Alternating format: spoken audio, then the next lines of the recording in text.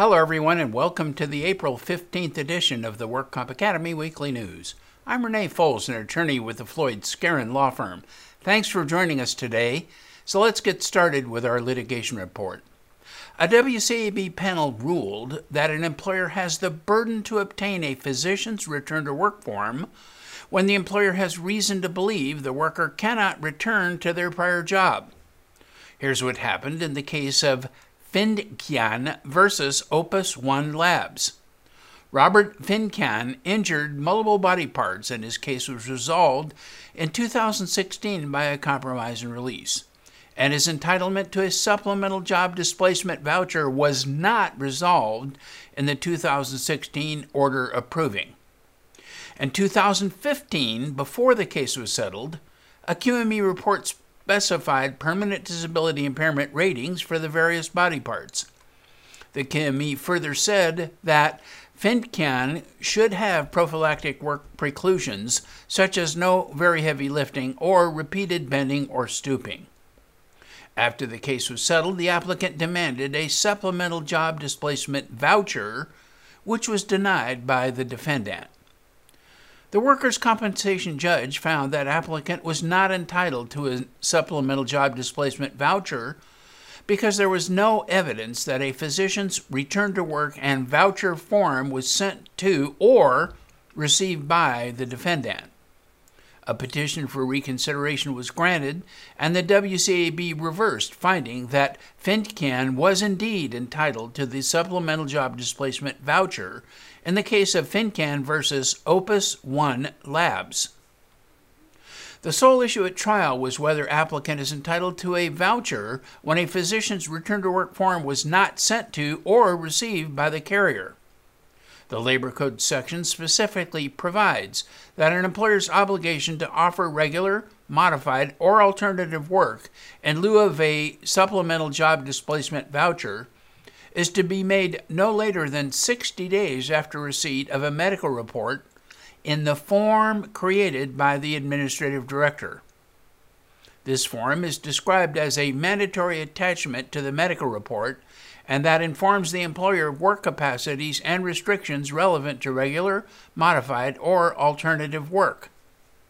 This form is identified as the Physician's Return to Work and Voucher Report.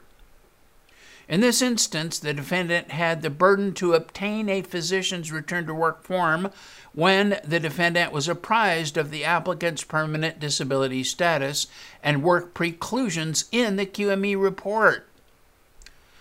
They justified this by saying to conclude otherwise would place form over substance. And our crime report. 42-year-old Carrie Elaine Marcus was a registered nurse who sold more than 20,000 prescription opioid pills and products on various darknet sites, including Silk Road 2.0, Pandora, and Alphabay. After she purchased legitimate prescriptions from willing sellers, she resold these pills through her darknet business, Pharmacy 41, which she ran from her Rancho Cordova home. When her business operated on Silk Road 2.0, she sold more than 8,500 hydrocodone pills and more than 2,500 oxycodone pills and earned about $230,000 in Bitcoin. Her business then operated on Pandora and completed about 393 transactions. There she earned about $122,000 in Bitcoin. On Alphabay, she completed about 262 transactions for hydrocodone, oxycodone, morphine, methadone, and fentanyl, and her Bitcoin earnings were worth about $74,000. After a search of her home, federal agents found about $1.8 million in Bitcoin held on a cold storage cryptocurrency wallet, and also found about $234,000 in cash. Prosecutors say the darknet supports an illegitimate commerce system where criminals think they can anonymously traffic dangerous substances and goods into the United States. The darknet has become a one-stop shop for individuals peddling powerful opioids. because of the anonymity it seemingly offers to those who seek to evade detection, according to the DEA special agent in charge. County and sheriff's officer authorities nabbed 540 pounds of processed marijuana and $140,000 overall from 5 sites in Santa Cruz and Monterey counties, while investigating allegations of unlawful distribution and cultivation of cannabis. The businesses are also suspected of tax evasion, money laundering, and operating without workers' compensation insurance. 5 sites were searched by deputies assigned to the Santa Cruz County Licensing Office. The business owners are accused of not complying with state and local regulations regarding cannabis cultivation. In one suspected scheme, there's evidence of at least one business using money orders in a sophisticated effort to launder large amounts of currency to avoid paying the Santa Cruz County cannabis business tax. All of the searched businesses were controlled by the same corporate group of people who are suspected of directing specific financial transactions to avoid financial reporting and their tax obligations. Recent regulations have spurred an uptick in investigations of once illicit market. Multiple residential properties in Santa Cruz County are linked with the corporate officials being investigated. Those properties also have been the focus of recent investigations linked with unregulated, unlawful commercial cannabis. However, no one was arrested during the recent investigations. Officials will consult with the district attorney's office to determine whether criminal charges are suitable. Civil assessments will also be considered. 64-year-old Dr. Laura Anderson, a neurosurgeon from Carmichael, has been charged with multiple counts of medical insurance fraud, workers' compensation fraud, and grand theft, after allegedly submitting over $500,000 in fraudulent medical services reimbursement claims to the State Compensation Insurance Fund. Dr. Anderson was arrested and booked on these charges at the Sacramento County Jail. She was released on bail and is scheduled to appear in Sacramento County Superior Court for her arraignment. Prosecutors say that Dr. Anderson allegedly billed the state fund for medical services she never provided to her patients and changed the coding of bills for x-rays and telephone consultations to charge for more costly services. Anderson has been affiliated with the Sutter Medical Center in Sacramento and Sutter Roseville Medical Center. A deputy district attorney from El Dorado County has been cross-designated to prosecute the case in Sacramento County, where it has been filed. And in regulatory news, the DWC posted a progress report on the department's independent bill review program, that's known as IBR. IBR is a process used to resolve billing disputes for medical treatment and medical legal services provided to injured workers. Prior to SB 863, a medical provider engaged in a billing dispute with a claims administrator was limited to filing a lien with the WCAB in order to resolve that dispute over the amount initially billed.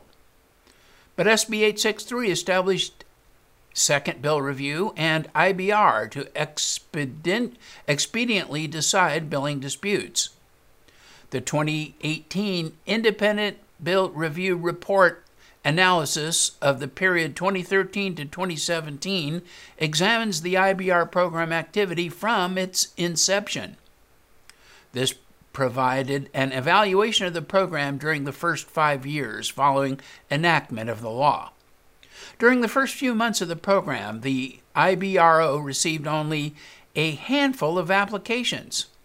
In the second quarter, filings increased and then accelerated throughout the remainder of 2013. By 2014, 2009 applications were filed, and the number of filings in 2015 and 16 was nearly identical. Currently, filings decreased about 10% from the peaks in previous years, now to about 2,151 filings each year. In the first 5 years, almost half the challenge billings related to physician services, including visits, consultations, and non-surgical procedures. The second highest number of review requests was for services at hospital outpatient departments and ambulatory surgical centers. Among the filings that receive a review and a case determination, 71% were overturned by independent bill review. This means that the IBRO determined that additional reimbursement was indeed warranted.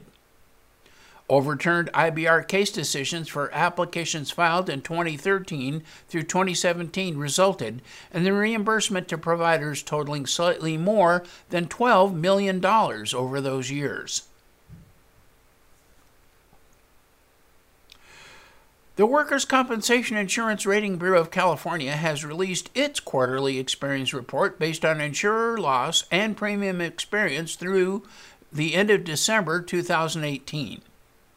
California written premium for 2018 was 4% below that for 2017 and 6% below that for 2016, as recent declining premium rates have more than offset payroll growth.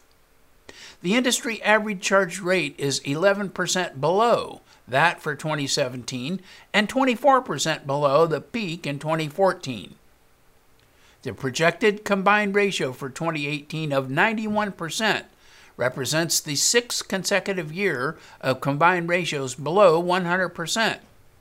However, the 2018 combined ratio is 6 points above that for 2017 and was driven by higher severities for 2018 and lower premium rates. Indemnity claims continue to settle more quickly, and the ratio of claim closure for 2018 represents a 19-year high. Cumulative trauma claim rates continued to be at a high level in 2017, and the ratio of CT claims to all indemnity claims increased by more than 89% since 2005. Pharmaceutical costs per claim decreased by 69% from 2012 through 2017 and continued to decrease through the first 6 months of 2018 when the new drug formulary became effective.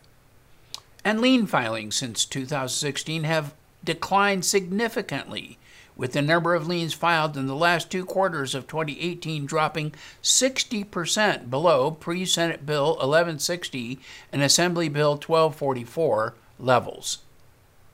The full report is available in the research section of the WCIRB website.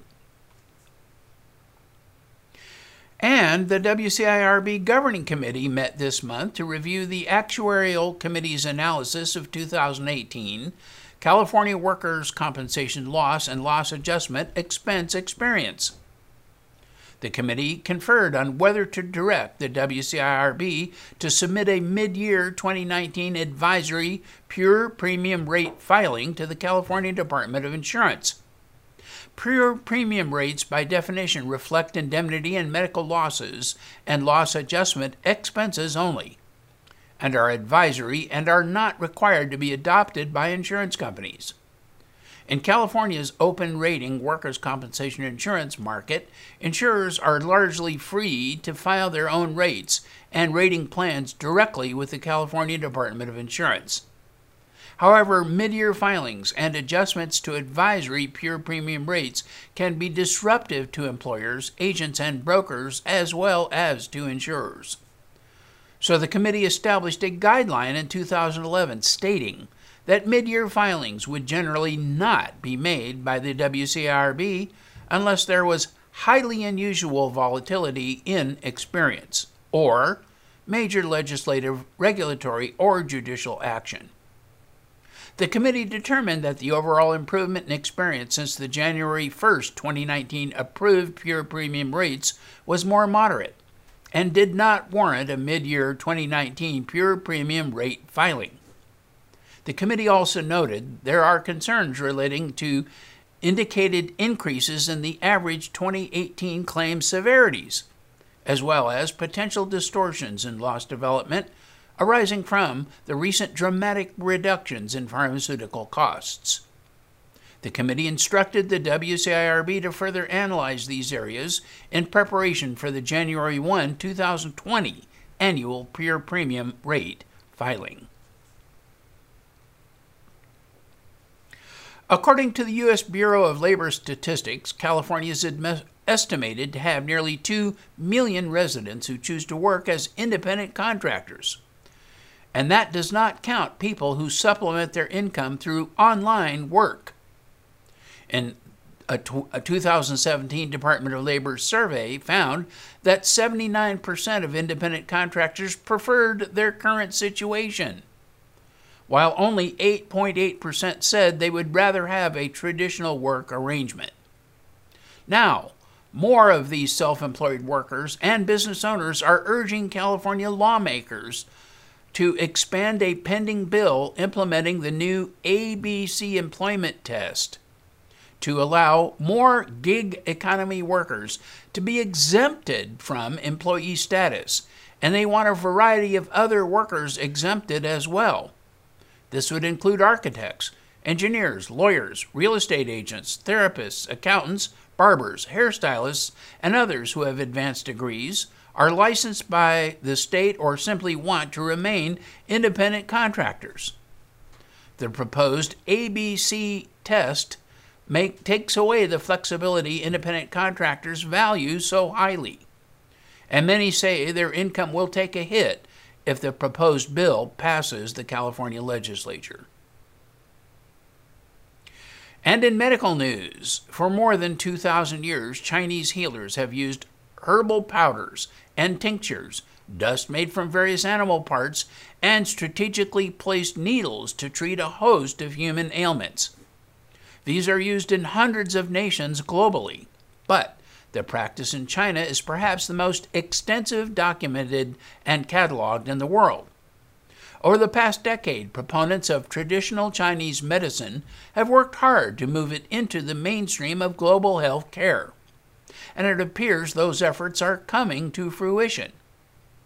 Western cultures have preferred what is called allopathic medicine, also called biomedicine, conventional medicine, mainstream medicine, orthodox medicine, and Western medicine. Generally, the term allopathic medicine applies to a system in which medical doctors and other healthcare professionals treat symptoms and diseases using drugs or surgery. But Labor Code 4600 specifically authorizes acupuncture treatment. And as of June 15, 2007, California workers injured on the job got an easier path to receive acupuncture treatment as a result of amendments to the MTUS. Previously, the ACOM guidelines only made a brief mention of acupuncture for shoulder complaints. Now, the latest, 11th version of the World Health Organization's list, known as the International Statistical Classification of Diseases and Related Health Problems, this is known as ICD-11, will include these Chinese remedies for the first time. ICD-11 will be presented in the 72nd World Health Assembly for endorsement by member states in May. Following endorsement, member states will begin reporting health data using ICD-11 by January 2022. According to its own mandate, the World Health Organization sets the norms and standards for medical treatment around the globe, and it articulates ethical and evidence-based policy options. It categorizes thousands of diseases and influences how doctors treat them, how insurers cover those treatments, and what kind of research is done on which ailments. More than 100 countries rely on the document to determine their medical agendas. China has been pushing for wider global acceptance of traditional medicines, which brings in some $50 billion in annual revenue for its economy. However, there's much pushback from allopathic medicine providers. An extensive assessment was done in 2009 by researchers at the University of Maryland. They looked at 70 review papers evaluating traditional Chinese medicine, including acupuncture, and they claim none of the studies proved conclusive because the data were either too paltry or did not meet testing standards. The consensus of these researchers is that to include traditional Chinese medicine in the ICD is an egregious lapse in evidence-based thinking and practice. They say data supporting the effectiveness of most traditional remedies are scant at best. And in other news, injured Tesla workers are claiming foul play. The Center for Investigative Reporting previously claimed that Tesla systematically kept worker injuries off the books. And in a new Reveal investigation report, the journalists have followed up with an article claiming to show details on how Tesla and its doctor made sure injured workers did not get the workers' comp benefits. Reveal journalists say that Tesla and Dr. Basile Besh coordinated behind the scenes in an arrangement that financially benefited both the car maker and the doctor, to the detriment of the injured worker. Witnesses say that inside a medical clinic not far from Tesla's electric car factory, the automaker's workers' compensation manager would pressure Dr. Basile Besh to make sure Tesla was not on the hook for certain injured workers. And whistleblowers say Dr. Besh did whatever he could to not jeopardize his chance to run Tesla's on-site factory clinic. According to former employees, Dr. Besh's clinic had been struggling to make money. They say business dropped off when Tesla opened an on-site factory clinic managed by another company in 2016. But as Tesla took heat for how often and its factory workers were getting injured, his company, the doctor's company, Access Omnicare, got a chance to win back Tesla's business and take over its on-site clinic. Neither Tesla nor Dr. Besh responded to questions for this story. So that is all of our news and events for this week. Please check our website daily for news updates, past editions of our news, and much, much more. Remember, you can subscribe to our weekly news podcasts and special reports using your iPhone, your iPad, and your Android device by searching for the WorkComp Academy with your podcast software. And we also publish a daily flash briefing on the Amazon Alexa Echo platform. Search for Workers' Compensation News on Amazon. Again, I'm Renee Fols with Floyd Skeren, Manukian Langevin. Thanks for joining us today. Please drop by again next week for more news.